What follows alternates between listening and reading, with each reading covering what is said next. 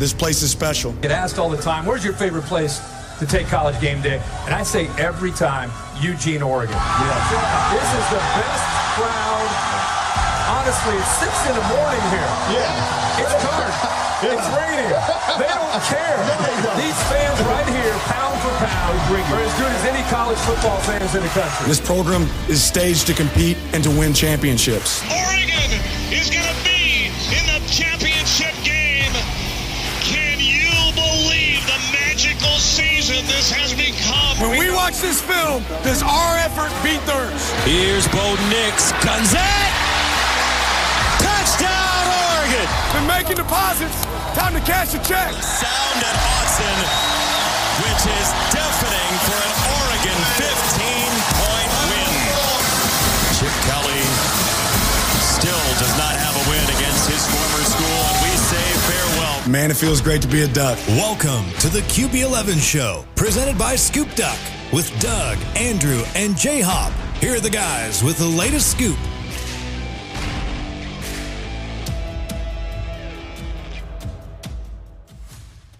Hello, and welcome into the QB11 Show, presented by Scoop Duck. As always, I am your host, Doug Scott, joined by the namesake of the show, or the show is the namesake of him.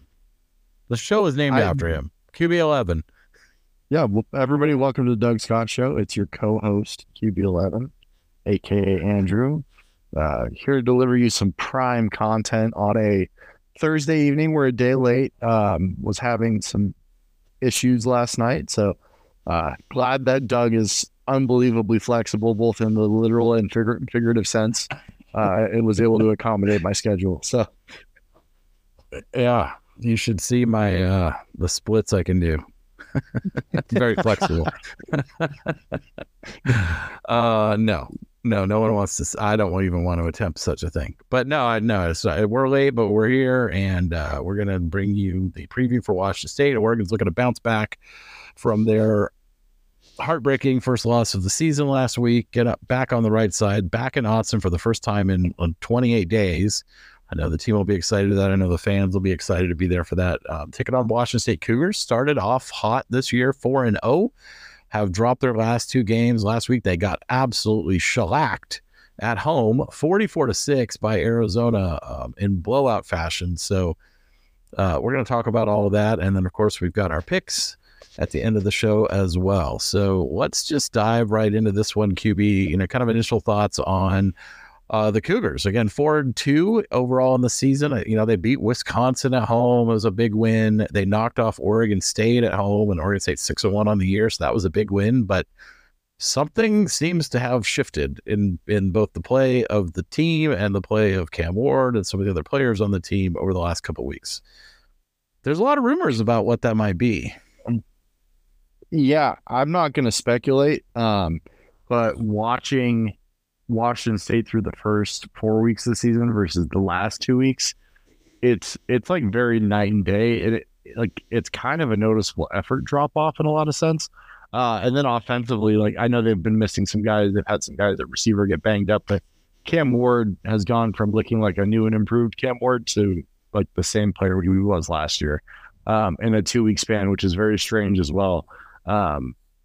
So I don't have a great answer, but they do look like, just like with the way that the body language of the team, the way they're playing, they look like a team that has some issues, and not just issues in the sense of they're not very good at football, but issues in the sense that they don't look like they're playing very hard. Yeah, especially last week. The game before that, obviously they beat Oregon State at home, big emotional win, battle of unbeatens there, and then they go on the road to UCLA, and they led 10-9 at the half. UCLA's defense has been really strong this year. I thought Washington. I didn't notice the effort issue in that game, but except maybe toward the end of the game, I guess they got down. They kind of got down at the end of the game, and then it just kind of got away from them. And Cam Ward threw the 2 interceptions, really didn't have a strong game at all. And then what it really seemed, I was blown away watching the score of the Arizona Washington State game. It was just now Arizona scores again, and Arizona scores again, and there's another score for Arizona. And I was just like, well, this game's in Pullman.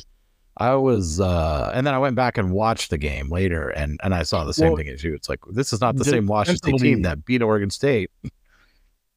Defensively, you see a breakdown over the course of the game. Like, I don't think that they were playing with poor effort to start the game. I just think that, like, whatever's wrong right now with the offense is carrying over and affecting the defense as the game goes on. Like, they can only hold up for so long, right? And, like, it's like they're just getting to a place where the deficits are becoming so large, and specifically last week against Arizona, where the snowball just got away from them, and like you could tell that they were just kind of defeated in the second half. Because they have some really good, experienced veteran players that are very clearly still playing hard on film. Like, it's not like everybody 1 through 11 isn't trying. It seems like more of a like a team that just like realizes that they're defeated and starts to play with that kind of energy as the game goes on. Like they know they can't catch back up. So I guess I should probably make that a little bit more clear. Well, let's talk about some of the weapons they have offensively. Obviously, we've talked about Cam Ward. On the season, his stats are still quite good. 70% passing, 2,000 yards, 16 touchdowns, 5 interceptions. He's been sacked 13 times, which is about a little over 2 a game as well. So, but decent to strong numbers, certainly much better than he was playing last year, throwing the ball more down the field, especially early in the season. They don't really run the ball to speak of. Their leading rusher on the year has 153 yards. They've only ran for 558 yards in 6 games. So that's not an area of strength for them. So their team is just going to throw the ball around. Receiving wise, they've got Kyle Williams and Josh Kelly as kind of their 2 primary receivers, and Lincoln Victor is the third one. And all of those guys have high 20s to low 30s in catches. They all have 3 or more touchdowns and between 350 and 450 yards each. So there's kind of a 3-headed monster there, and they have actually a couple more guys as well that have over 100 yards on the season. But those 3 are kind of the primary targets in the passing game. Yeah, where the Washington State offense looks the best is outside of the structure of the offense. So when Cam Ward is breaking the pocket and doing his playing his elusive game, creating space and time and letting guys like outside the framework of the offense in the last couple of weeks. Whereas like when you watch him against Oregon State, I thought he was really efficient. I mean, obviously there was some spectacular catches and some really high level plays made by players like Josh Kelly. But I thought he was actually operating within the framework of the offense at a pretty high level. And right now it just seems that like he's kind of regressed over the last couple of weeks. And now I don't know if it's because he's been under such a heavy amount of pressure, or, I mean, who knows what the cause is, but the effect is that his on time within the system efficiency has not been as good the last 2 weeks. Yeah, through the first 4 games, he was averaging like 350 yards, had hit 400 over, twice, 3.5, almost 4 touchdowns a game. In the last 2 weeks, he's been under 200 yards both games and 1 touchdown against 3 interceptions in those two contests combined. So definitely a miss. Something is definitely a miss. And I think we talked about this earlier in the year when we were previewing some Washington State games. I think the hire of Arbuckle? I believe that's the coordinator's name. Was a good hire. And actually, I know Dan brought this up in his Monday press conference, talking about the similarities between this and the Texas Tech offense. And that's very much the case, right? Like, this is the same tree that offense comes from. There's a lot of air raid principles in it, but they're going to throw the ball.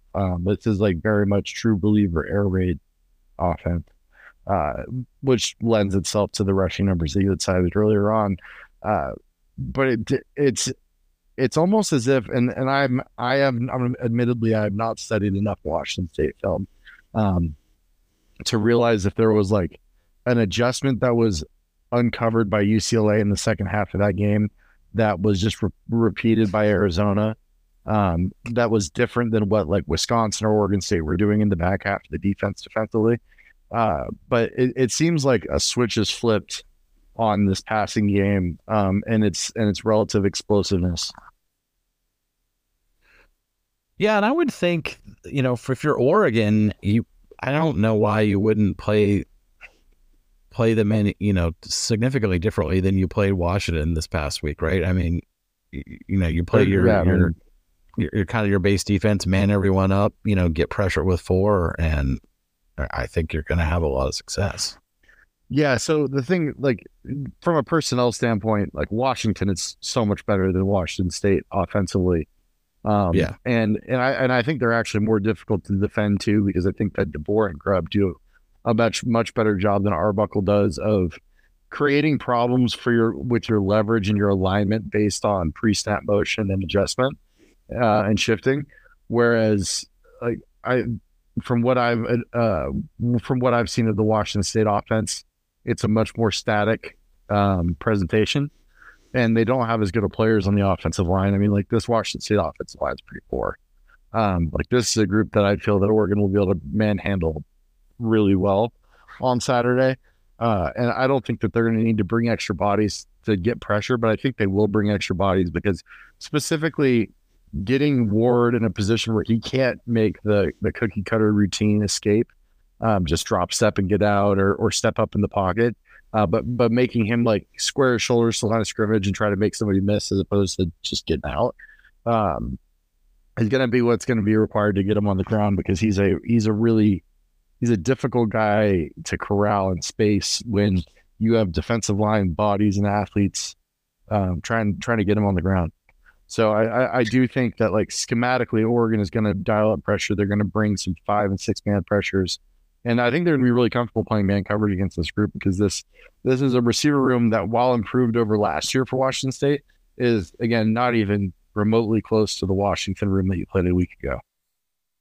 Yeah, and I think, as we remarked, I thought the Oregon corners, for the most part, had really good coverage on Washington's receivers last week, right? I mean, you almost never saw a Polk or a Dunze or any of those guys like running wide open, right? I mean, the guy was on his hip, and a great throw and great catch were made for the most part. So I agree. I don't know why you wouldn't feel comfortable playing man against this crew.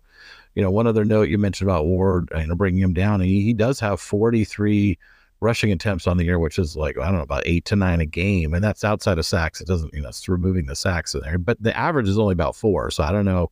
He does have 3 rushing touchdowns, long of 22. So it seems like there are either some designed runs or probably more likely a lot of scrambles in that number, but they go for yardage, but not big yardage. Anecdotally, watching their film, it's mostly scrambles. Yeah, that would be my guess. Yeah. And again, that's when, and I think that's when he's most dangerous as a passer too, is when you get him on the edge, because again, like it's tough to cover for 4, 5, 6 seconds. So that's where I think there's the risk of you getting burned over the top more so. But I again, like this is a matchup that I think Oregon's defense is more than equipped to handle. I think that the biggest difference between this Oregon team and last year is the ability to get pressure off the edge with like a base rush, with like a 3 or 4 man rush.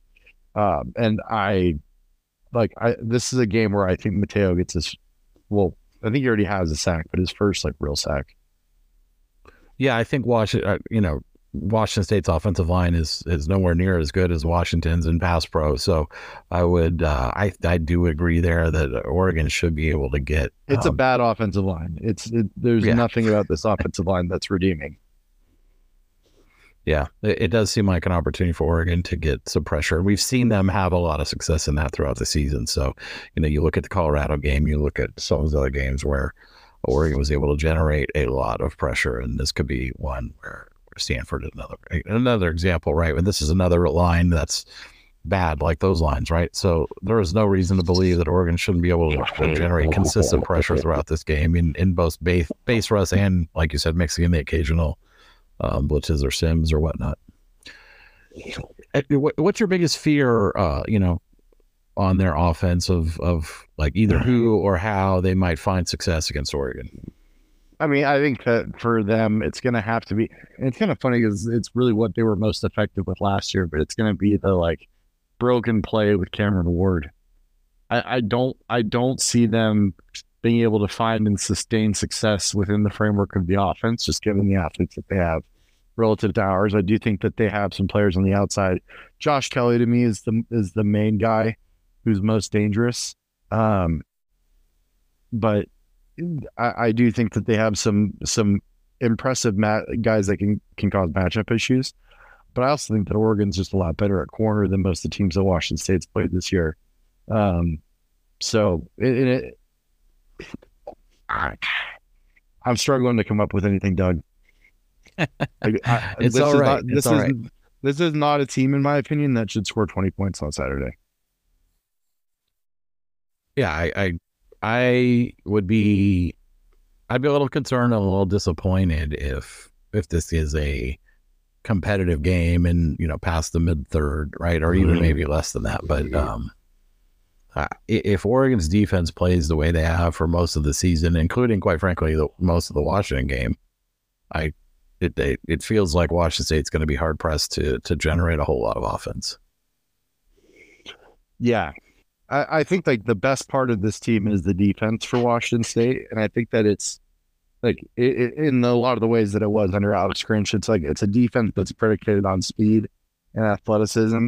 But like they've also had some breakdowns on that side of the ball the last couple of weeks late in games. They're not a defense with a ton of high level athletes, but they've got a couple of guys that I think are really good players, specifically on the edge, right? Like the guys that we all know from last year. Doan and Jackson, specifically number 10 and number 80, are really, really good players. And then at quarterback, I really like Wade Smith, who I think has some NFL upside. So they have some high end players, but it's really the fact how they play schematically and how they play as a unit. They get hats to the ball. They're really fast. They flow quickly. And their interior defensive line they're not going to stack up and win trying to play two gap, but they've got some pretty quick body types who can get on a shoulder and create penetration that blows things up. So, I think that like when you're evaluating this Washington State team, the strength is defensively. Yeah. So let's talk about that. I mean, they're a team that, they gave up 24 to Colorado State, 22 to Wisconsin, 21 to Northern Colorado, 38-35 victory over Oregon State. Oregon State is a pretty good offense. Only gave up 18 to UCLA because one of course, Dante threw a pick six in that game. So kept them pretty well in check. But then Arizona just, exploded for 44 on them last week, which was, kind of what we were talking about earlier, just a huge number. I mean, Oregon State put up 440 yards of offense, pretty balanced, 200 passing, 240 rushing. Arizona last week, 516 yards, 340 through the air, almost 200 on the ground. Wisconsin didn't get a whole lot rushing, only 90, but threw for 277. So did you see, are they better against the run, better against the pass? What do you think? I think that they're better against the run. I think it's specifically against a team like Wisconsin, because I know that roster pretty good. Wisconsin's not very athletic on the offensive line right now. They've got big bodies, but like this is a team that's predicated on speed and quickness. And so they can create penetration. And because of how fast they are at the second level of the defense, they can flow to the ball and get hats to things. Like they flow quickly. They're well coached. They key and diagnose fast. I have a lot of respect for Jake Dickert as a defensive coach. Like I think Coach Lanning does too, just the way he talks about this Washington State team and Coach Dickert. Like, I would not be surprised at all. Like if we needed a defensive coordinator at some point, Dickert didn't have a job as a head coach, if that's someone that Lanning went after. Because I think, and you see this watching them, just like they play with really good eye discipline, although they did bust a couple coverages last week, which is very uncharacteristic for them. But they stop the efficiency run pretty well. But the problem is because of how fast they flow, like if a cutback opens up and you have to kind of back and see it, like there can be explosive runs to be had against them. So again, defense is the strength. I don't see this as a defense that's going to shut down anything Oregon wants to do. But like I wouldn't be surprised at all to see Washington State pull off maybe a havoc play or two more than what is like standard for Oregon to give up, just because they have a lot of quickness on the defense. And I think this is probably the best pair of edge players that Oregon will see this year.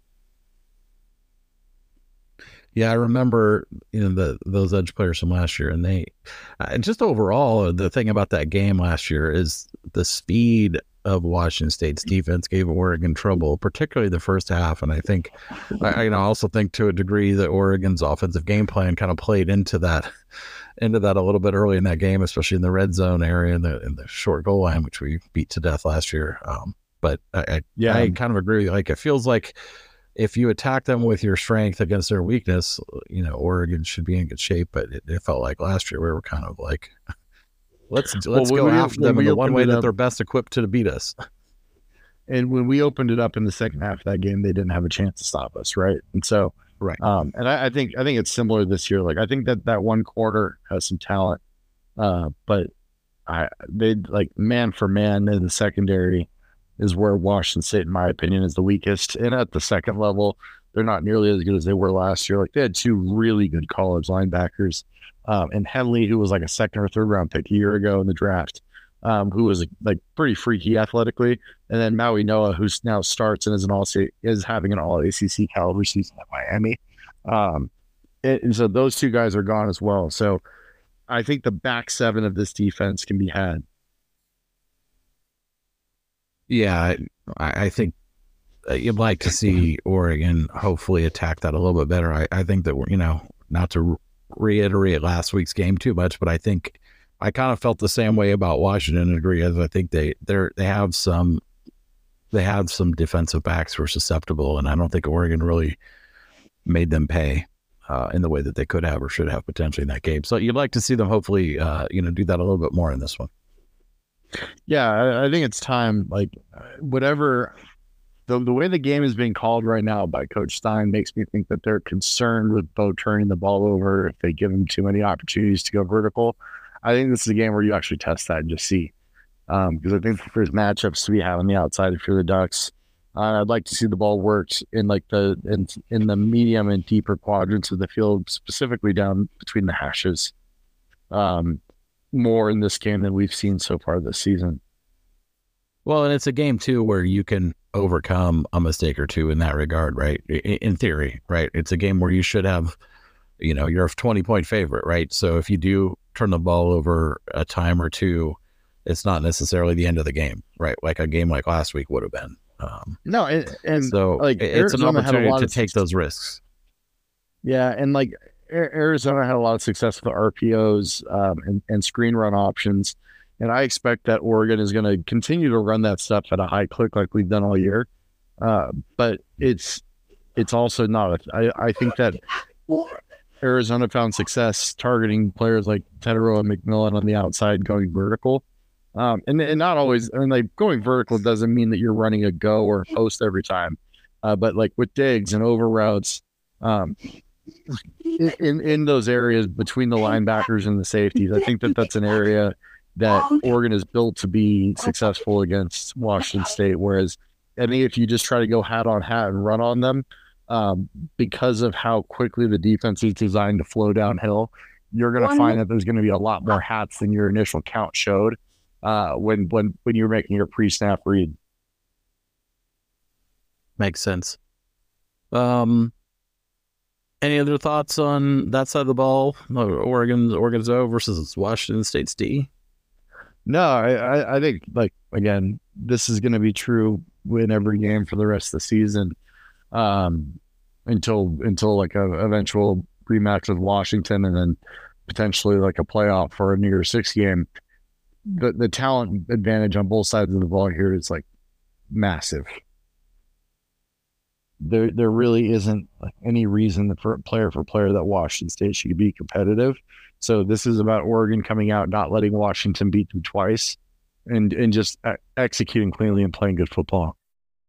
Yeah, no, I think that makes total sense. All right, do you want to move on to our picks for this game after the break? Let's do it. All right, let's take a quick break. Be right back.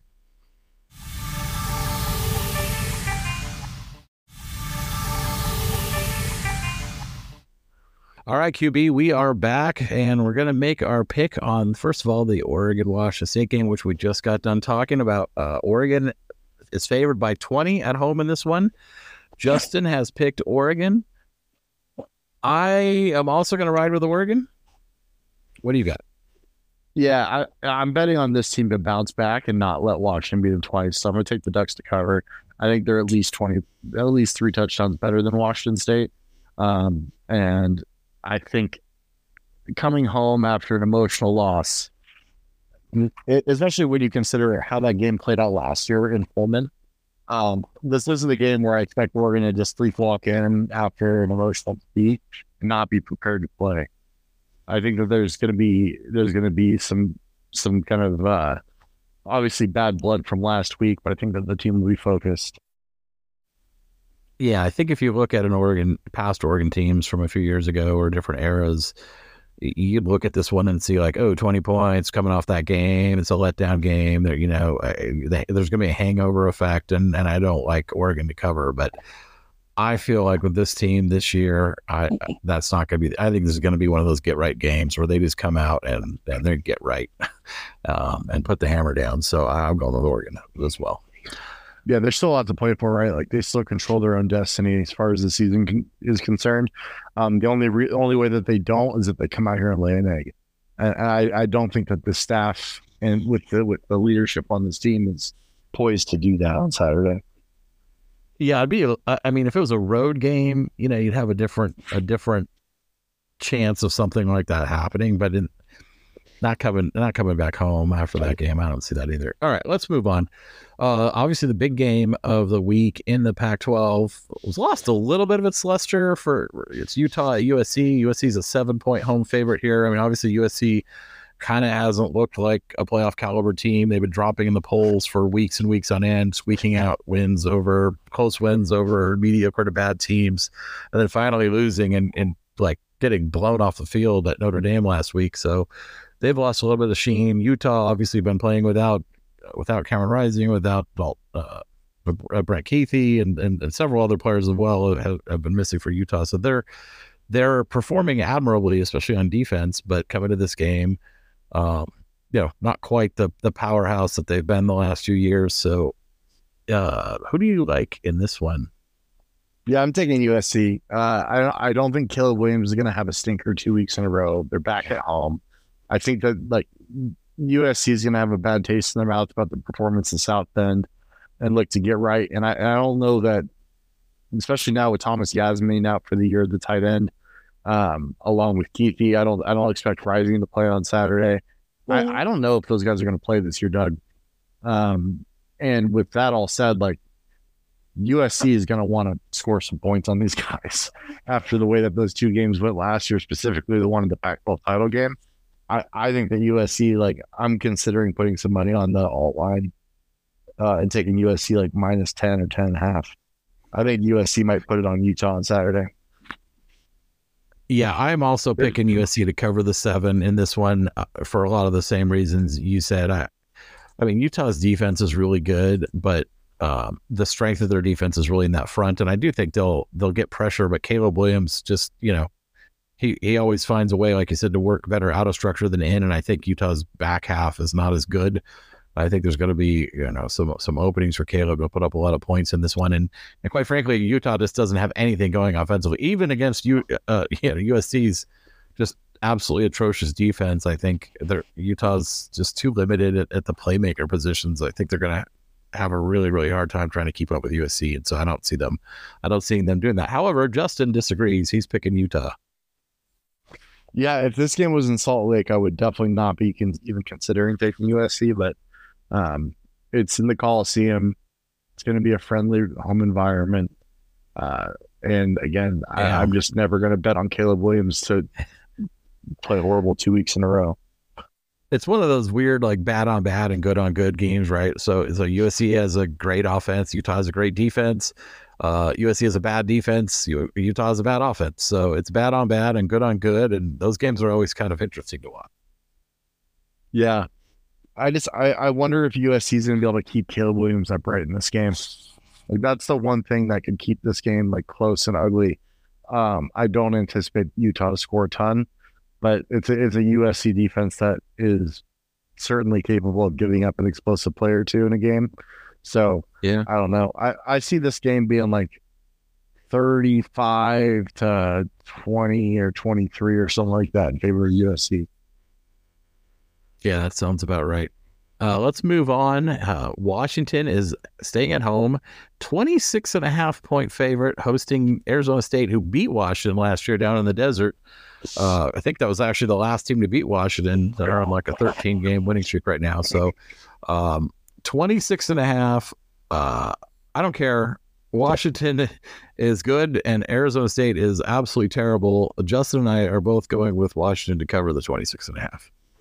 Yeah, I a part of me wants to take Arizona State because of how many points it is, and the fact that this is like kind of a letdown spot for Washington after a big win last week. But it's a home game against an Arizona State team that really just doesn't match up well. So I'm gonna take the Huskies minus the 26.5.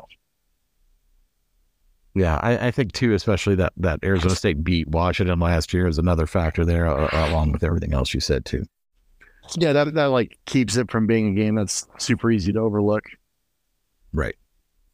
All right, one more Pac-12 game this week as we have several teams on a bye.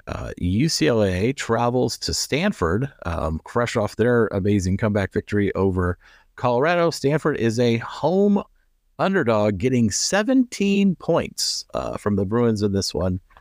Who do you like? UCLA. Dante Moore could throw 2 pick sixes in this game and they'll still cover because Stanford's not scoring on UCLA. Like I don't think Stanford's scoring more than 10 offensive points in this game. Which means UCLA would need 28 to cover. Yeah, and I think that's like doable against the Stanford team. I'm proud of Stanford. I'm glad that they did be well last week and they covered and beat Colorado. But the step up in class is pretty magnificent here for them against the UCLA team that's got like a really, really good front defensively, not on offense, but Stanford's front defensively is bad. So it's like, what happens when a movable object meets a stoppable force? Yeah, I think this is an interesting one to me because UCLA obviously has lost their second game last week. They're both Pac-12 losses. They absolutely cannot lose another game and make they might not even be able to make the Pac-12 title game anyway, but certainly not if they lose another one. The interesting thing here is like, where is Dante Moore's head at? Where is his confidence level at? I think he's thrown 6 interceptions in the last 2 games. He has had several pick sixes on the year. That's the one thing that worries me about this one. Not Stanford winning, but keeping it close. And I think Stanford's got a lot of confidence right now coming off of that game last week. They're back at home. I've got Stanford barely covering this 17. I certainly don't think they're going to win. I think UCLA is going to win, but I maybe by 15, 14, something like that. So Justin agrees with me. He's also going with Stanford here. Fair enough.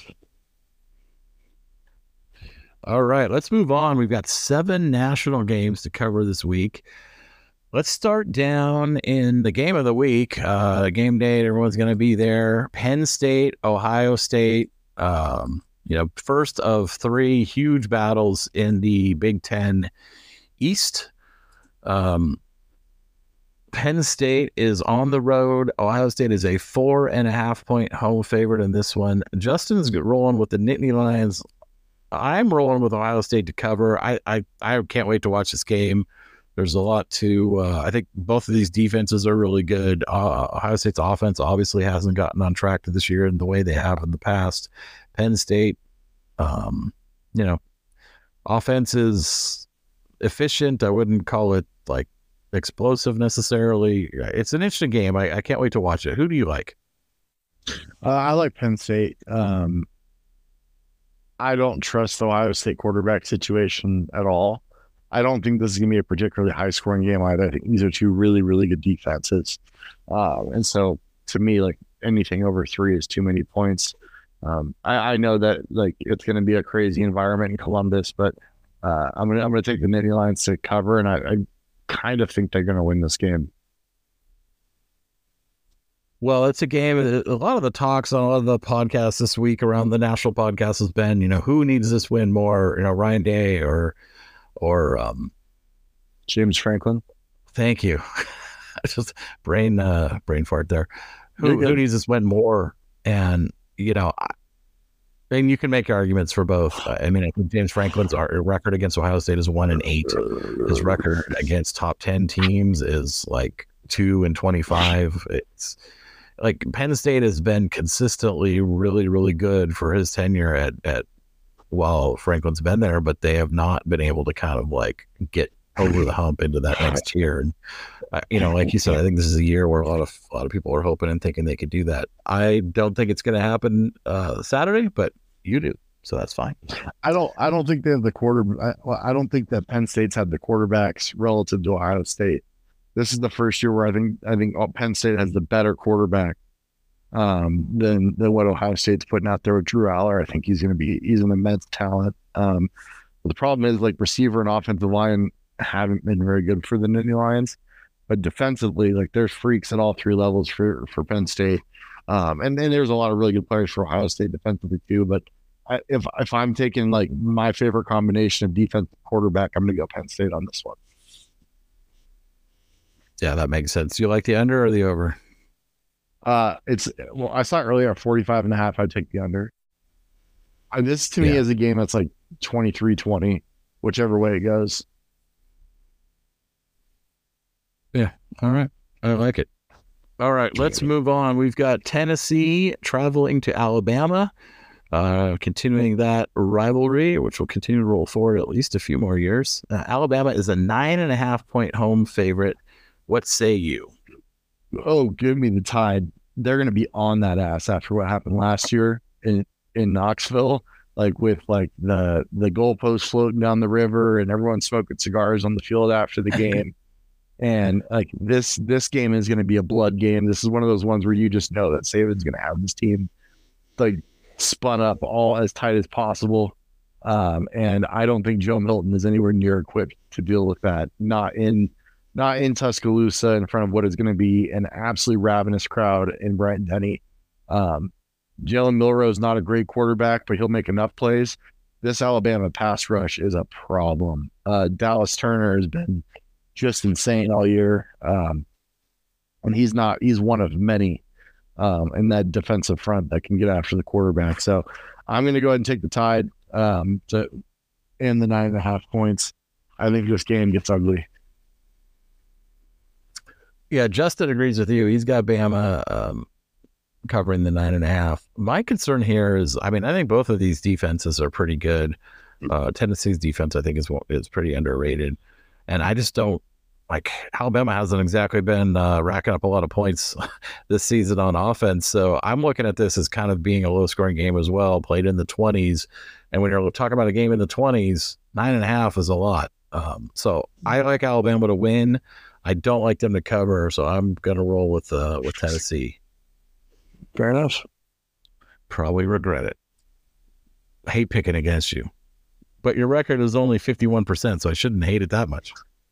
What's yours? Although it's 46. Fair enough. All right, Duke, Florida State. This one is a 13.5-point spread in favor of the Seminoles. Duke obviously has been pretty good this year, but Florida State has also been pretty good this year. And Justin has Florida State in this one. I'm rolling with Duke, not to win again, but I think they keep it close enough, keep it inside 2 touchdowns, and cover the 13.5.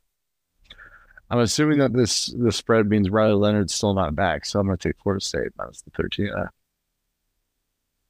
Okay, fair enough. All right, let's move on. Clemson, Miami. This is a critical game for both of these teams. They're both 4-2. They both have 2 losses in conference. The loser of this game is, if Miami loses, they've lost 3 in a row and are just reeling off of the not kneel game. And that, where does that send their season into what kind of spiral? Clemson, on the other hand, has, if they lose, 4-3 would be their worst, probably 7-game record in, 10 years or something under Dabo. So their fans are already getting a little frustrated and restless. Dropping 3 games is going to make them hard pressed to get back into the conference title game at the end of the season, which is a top 2 affair as well. So Clemson is a 3-point road favorite. Not that means a whole lot when you're playing in Hard Rock Stadium, which doesn't really have a home field advantage. So What do you got? Give me Clemson. It's strength on strength in a lot of ways, but I love this Clemson front seven. And I think they're going to be able to create pressure. I think they're going to be able to stop the run and really make it hard on Tyler Van Dyke. And I just think that I trust the offensive staff at Clemson now under Riley's tutelage to a lot of people, the only time that they've watched Clemson this year was the Duke game, and like Clemson very obviously in Kid Club they have improved offensively since then. This is not a tough road environment to play in. I think that Clemson will be more than comfortable playing in this game down in Hard Rock Stadium, and I think they win outright and probably by about a touchdown. Yeah, I'm with you. I have Clemson winning this game outright when obviously a 3-point favorite, so they got to win by at least a field goal. But I just think they're a better team. I trust. It's a trust thing. I trust them. They've been in situations before. They've had their backs against the wall many times. Like I said, I like the defensive line. I like what they can do.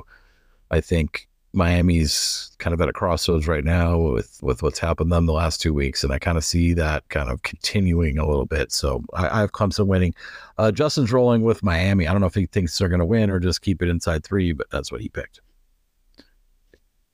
Hey, that's good. We're going to catch him by a game with Justin. Yeah, let's do it. Let's move on to the Big 12 rematch of last year's Big 12 title game. Both these teams are probably not going to make it back to the title game this year, but TCU on the road at Kansas State, who is a 6.5-point home favorite in this one. I have Justin has Kansas State. I also have Kansas State. TCU is just not a very good football team this year. Kansas State's been up and down, but I think I trust them a little bit better on both sides of the ball than TCU, and I think they're going to win by at least a touchdown at home. So I got them. Yeah, give me Kansas State. I think they're finding something with the true freshman quarterback, which will be a name that Oregon fans recognize, Avery Johnson. I think he's been playing well. He's been explosive, and so I'm going to roll with the Wildcats at home. All right. And one leg of I think it's called the President's Cup, where the Air Force, where the Armed Services Academies all play each other. I don't know what it's called. I thought it was the President's Cup, but anyway, Air Force at Navy. Air Force is a 11-point road favorite at the Midshipman. Air Force, as you know, has been rolling all year. They're probably the favorite to win the Mountain West Conference. I'm rooting for them all the way. I want to see them in the New Year's Six game, in the Fiesta Bowl or the Cotton Bowl, or whichever one they get in. I really, really want to see the Falcons there.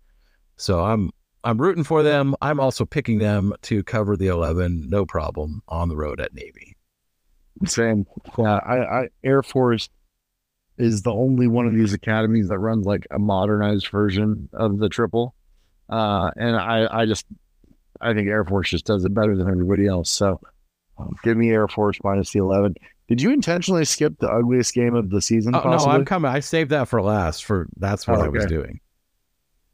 Yeah, I'm really excited to prime us for this one. Had to be, I circled, this was the first game I picked for our list this week, ahead of Penn State, Ohio State, ahead of Tennessee, Alabama, ahead of Clemson, Miami. This next game had to be on our list for this week, and it is the Minnesota Golden Gophers on the road playing the Iowa Hawkeyes. They play for some trophy. It's a pig or something. Ferndale. I don't know. Pate talks about it all the time. Yeah, I don't know what the trophy's called. I don't know that I really care. I would bet under 20 points in this game. I think the over-under is actually like 30-something. Or like 30 or 31 or something like that. I don't think you're starting to get to a point where like Vegas really can't set the over-under any lower. But I still these offenses stink. I'm thinking Iowa minus the 3.5, though. They're just a way better team than Minnesota. Yeah, I mean, both of these offenses are absolutely terrible. I mean, Iowa has like an offense that's pretty much in the 120s to 130s on every statistical measure, other than field position. They do well in field position. Well, that's what I'm saying. I think that Iowa's defense will be so dominant in this game that Iowa will win the position field battle enough to get 2 field goals, and that might be enough. The game to will win just be played on one half of the field. And with that said, like that's enough for Iowa to cover. Yeah, because Minnesota's offense is not really any better than Iowa's. Like, it is atrocious as well. 102nd, 92nd in rushing, 72nd in pass. I mean, they're just terrible. They're terrible. But the difference is Minnesota is also terrible on defense, and Iowa isn't. Iowa is very good on defense. Yeah. So I have this one going like the Iowa won that game last week. What was it, 15-6? Something like that. Yeah, over Iowa Wisconsin. put a much better Wisconsin offense than what Minnesota puts on the field in an absolute box on the road. This game's going to be in Kinnick. I believe this is a night game. Give me the Hawkeyes. It's going to be like 9-0 or something. It's going to be like 12-0 or some crazy. Yeah, I like 12-3 where kickers score all the points. Yeah, and the spread is 3.5 in favor of Iowa, which I will actually take them to cover because I don't know how Minnesota scores outside of some fluke play or something. There's absolutely no way that Brian Ferentz is keeping his job. The 25 points per game is like he's so far off that mark at this point. It's just not going to happen. Falling further behind. It is actually a 12:30 kickoff. It's not a night game, so okay. I was wrong. Either way, Kinnick will be the over-under is 31. Give me the under all day. Like, hammer the under. Like, all your units on the under in this one. But, yeah, it's Iowa's going to roll. And Justin picked Minnesota, so there's another opportunity to get one back on him. I love this. Justin's, like, running – well, either that or he knows something we don't know. Could be possible. Which, considering the overall season standing so far, maybe that's just true. I'm just convinced he's just like flipping a coin and getting really lucky so far. Wait, what's his win rate? 56%. Yeah. Okay. Yeah.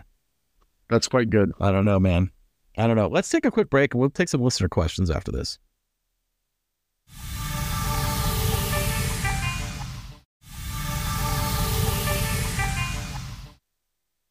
All right, QB, we are back. The Ducks will be in Autzen. I think you're going to be there again, right? Yep. Yeah. Good. I'll look forward to seeing you again before the game. And the Ducks are back in Autzen for the first time in a month, taking on Washington State. We've talked about all that. We've made our picks for the week, and we've got a few listener questions to wrap up the show tonight. You ready? Yep. Let's get into them. All right. I like this one. Count Quackula on Scoop Duck. Love that name, Count Quackula. That's a great one. Which player Especially or players? It's spooky season, so like it's like more applicable than ever. I think that's his name all year round, but it is very applicable right now. You are correct. All right. Count asks, which player or players do you expect to have a significantly increased role in the second half of the season? How about Justin Jacobs? That'd be nice. Yeah, so I think immediately I go to Justin Jacobs on defense.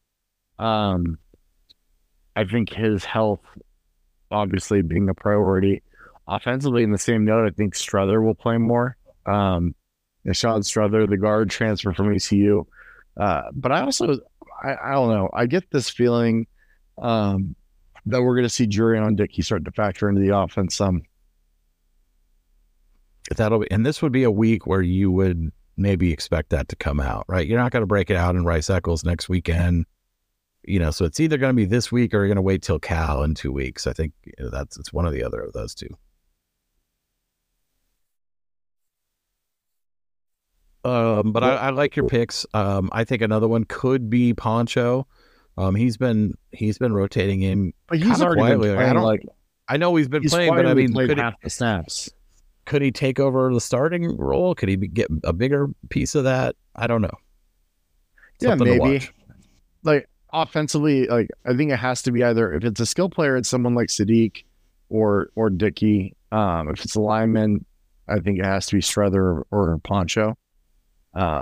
Regardless, I think that like Poncho's role has been expanding. He's basically playing 50% of the snaps at right guard as it is. Depending on what Strother does or doesn't do, I see that rep share will probably continue to grow for Poncho.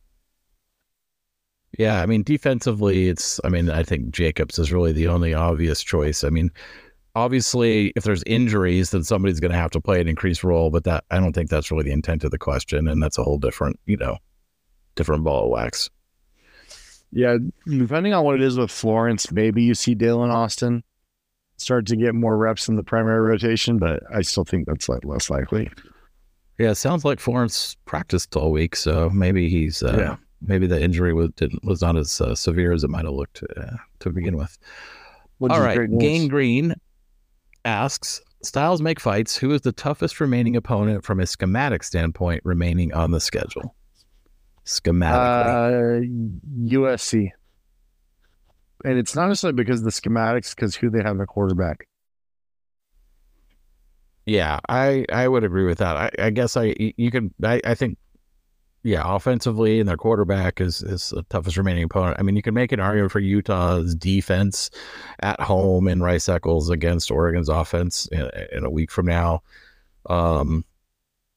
Oregon State has a balanced offensive attack, but I don't think they do anything schematically exotic or anything like that.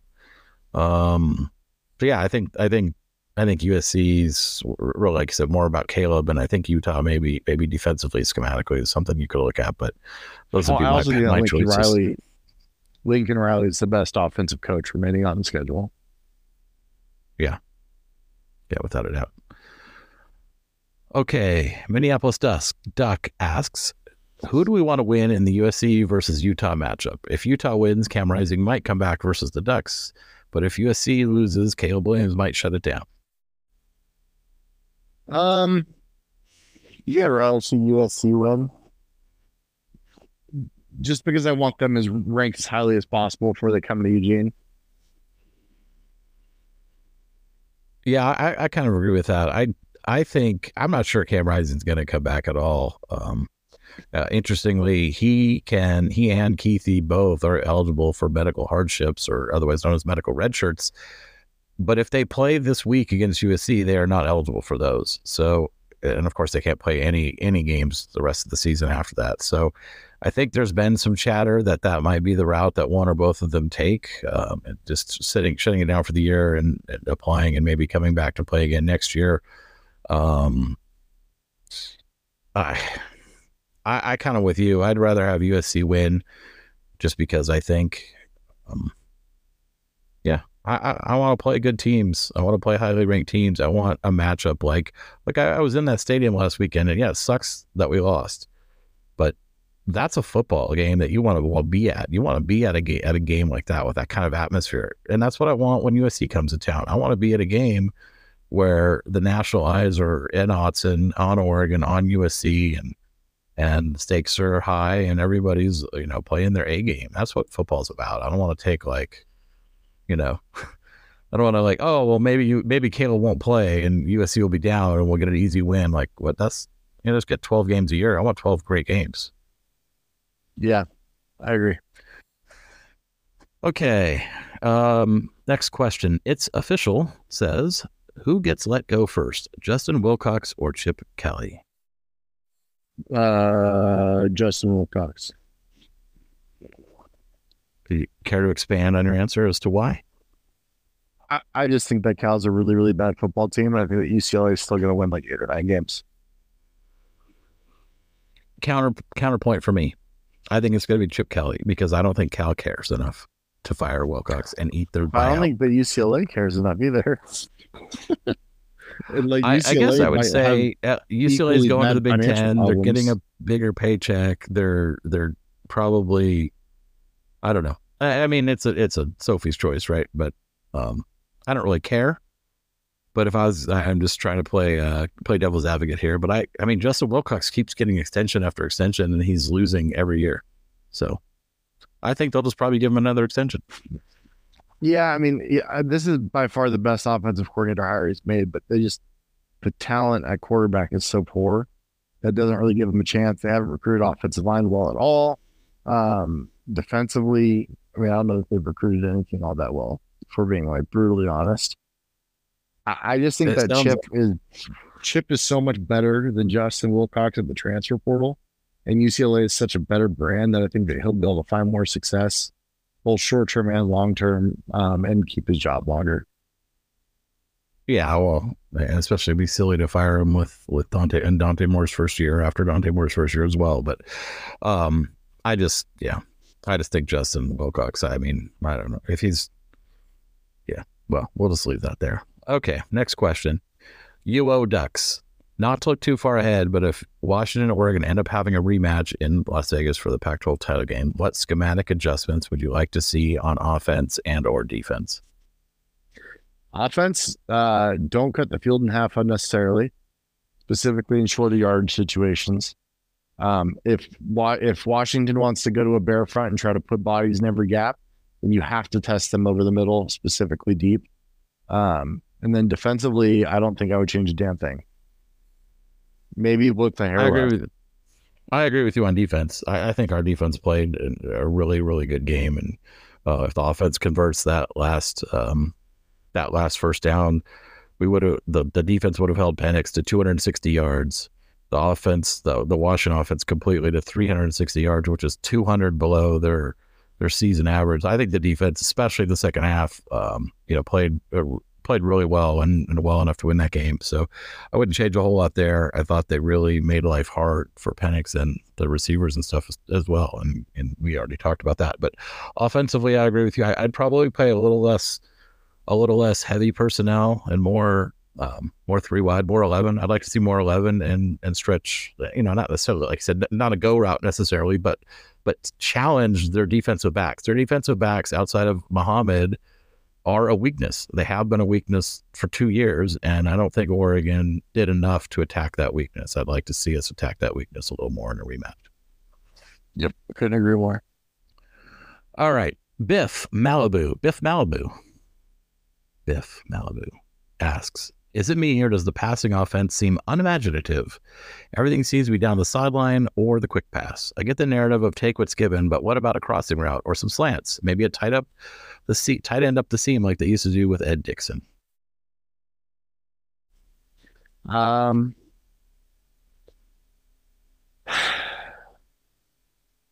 want your take first. I mean, it kind of dovetails into the last question that we were just asked specifically about the Washington game, but I wouldn't call it unimaginative. I think there's a lot of creativity and a lot of variety in the offense. I mean, they do a little bit of everything, so I wouldn't think it's there. I'd say it's more conservative in the passing game particularly. I'm not saying this to be a dick, but like unimaginative to me screams that like it's not producing the explosive plays you want to see. Like it doesn't, because when I watched our film and like the things that we're doing to create angles and leverage in the run game and in the RPO game and the SRO game with the screen run options, like it's beautiful what we're doing. Like Stein is really scheming things up and making it easy. And when we do run our shot plays, we're getting guys wide ass open. And so I don't think this offense lacks imagination. I think at times this offense has been conservative. I don't know if that's Stein. I don't know if that's Nick's and what he's comfortable with. I don't know if that's Nick's checking to certain things in certain situations. I don't see us challenging people downfield as often and as frequently as I would like to see us do it, considering how good some of the players that we have on the outside are. But at the same time, our spacing at receiver needs to improve drastically. We still have guys running routes too close to each other and like impeding on each other. There's room to improve in this passing game still, specifically downfield.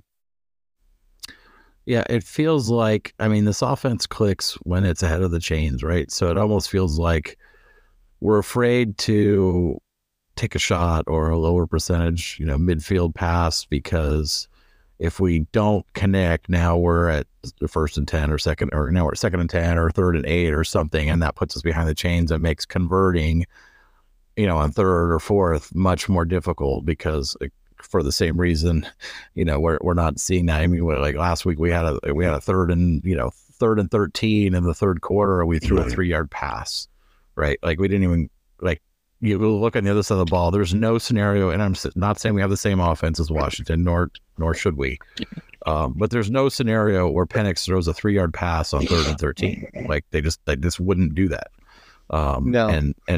And you're throwing a 3rd and 13 4-yard pass to a tight end who's running horizontally across the line of scrimmage. Like that play has zero chance. I mean, you're just conceding the punt at that point. You're not even giving yourself a chance to convert the first down. And I think that the offense seems, for whatever reason that you just touched on, seems afraid to get into 3rd and long.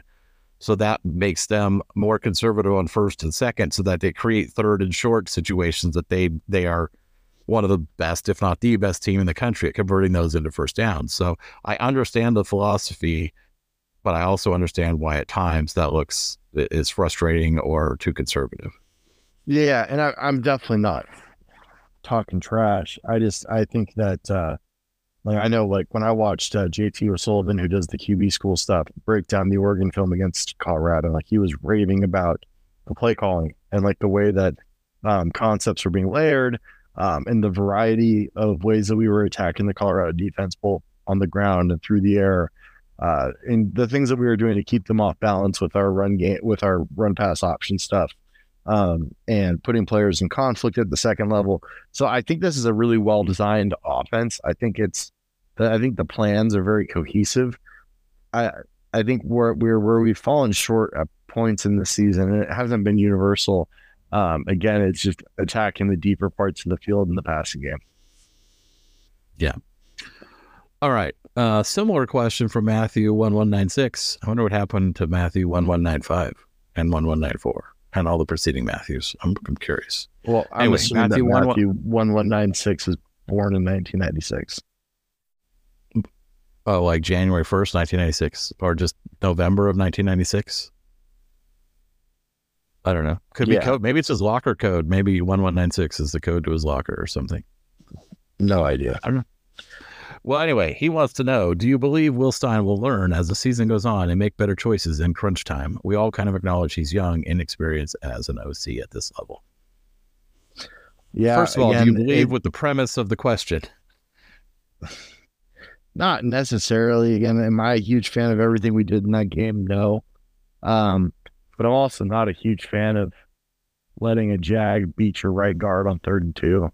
I'm also not a huge fan of both throwing a ground ball to Holden on 3rd down in the red zone at the end of the first half.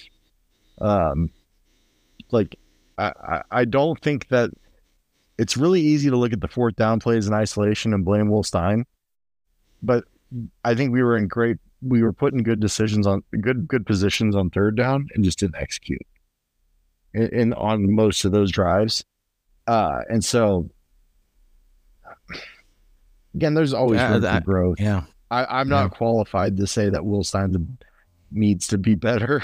Although, like, philosophically, I disagree with some of the decisions, but I do think he'll grow and learn. And like all young coaches, he's going to get better. Well, I think for a long time as a fan, I used to get really upset about play calls. Oh, that was a terrible call. That was a terrible, right? Like, and then you step back a little bit and you think like, okay, Oregon had 80 plays in this game and far more of them worked than didn't. And so like, you have to also acknowledge, like, it's very easy to like criticize the 5 that, were critical plays throughout the game that you felt didn't work. But what about the 5 critical ones that did? What about the play call that gave Troy a wide open, 50-yard touchdown? Like, was that a good call? Looked like a good call to me. Like, what about the call on, 2nd and 10, they're right before the last, 3rd and 4th down that we've been talking about so much that failed, right? Like 2nd and 10, they called a handoff to Bucky and he got 8 yards. Was that a good call? Because it was very successful. So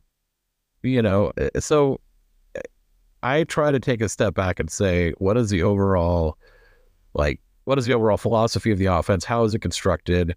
What's the game plan for any specific game, right? Like, I've been critical at times. Like last year, I was very critical of the red zone game plan against Washington State because I thought we were attacking Washington State in all the wrong ways in that game. But I wasn't critical of specific calls. I was specific of, I don't like this game plan. And they changed it in the second half. I think that's where I've matured as a fan, is trying to look at the bigger picture and see, like, there are individual plays that you're gonna like take issue with, but I think if you look at the bigger picture, you have to say like, okay, is the overall philosophy sound? Is the overall layering of plays and having counters to your counters to your counters, is all of that successful? Are you do you understand how to call a game in the flow of a game successfully? And look, I'm sure Will Stein will be the first one to sit down and say, here are things I want to do better, the next time I'm in these situations, or the next time we're in a tight game, or in the next game, or right. Like that's what every good coach does. And he's no different. But yeah, I don't have all the information necessary to be too judgmental of it. I don't think it's like, oh, he's young, he needs to get better. I think you'd say the same thing if he was 50 or 60 or 70, right? Like every coach has plays they want back. And also the outcome of the play doesn't mean that the play call is bad against the look that was given. Like that's the one thing that I think like is universally like immediately like that's the knee-jerk reaction of the football fan is the play didn't work in that situation. So because it didn't work, it's a bad call. Whereas that's really not always the case. Like for example, like I think of the fourth down at the end of the third quarter where Bo went to Franklin. Like, yeah, that formation is designed to give Franklin a one-on-one. Franklin didn't win the route. And but the quads did produce an open player. And so is that a bad play call, or is that just like the quarterback, or the receiver not winning the route, the quarterback going to him anyway, instead of playing the field? Right. Like, I don't know. Again, I think a lot gets boiled down into one or two calls, and usually the outcome of the call, not the call itself, relative to the look, is what's getting criticized. And I just don't think that's a productive way to evaluate coaches. Yeah, I mean, you have to look, you might put the best play call out there, but at the end of the day, you need 11 guys to execute their job. And sometimes it only takes one to fail. Like conversely, that 3rd and 2 at the end of the game, right? Like, one guy misses the assignment, the play blows up, right? Troy on that route slips, right? Like sometimes it's bad luck. Like if you slip on the turf, sometimes it's a missed assignment on a player. It's bad execution. It's the quarterback making the wrong read. It's like there's a bunch of these reasons, but also sometimes the other team calls a good play against you, or the other player makes a great play against you. And it doesn't mean it was a bad call. It just means you got out executed that play. Yeah. And my closing thought on this, and apparently the podcast too, because my headphones are beeping at me, they're about to die, is that like the other coaches are also paid millions of dollars. The other players are getting NIL deals, and they're on scholarship too. And so sometimes like you call what is a good play, but the other coach anticipates it and calls the right defense. That happens in football, right? Like this, it's chess. And so it's sometimes you make them, sometimes they anticipate the move you're going to make.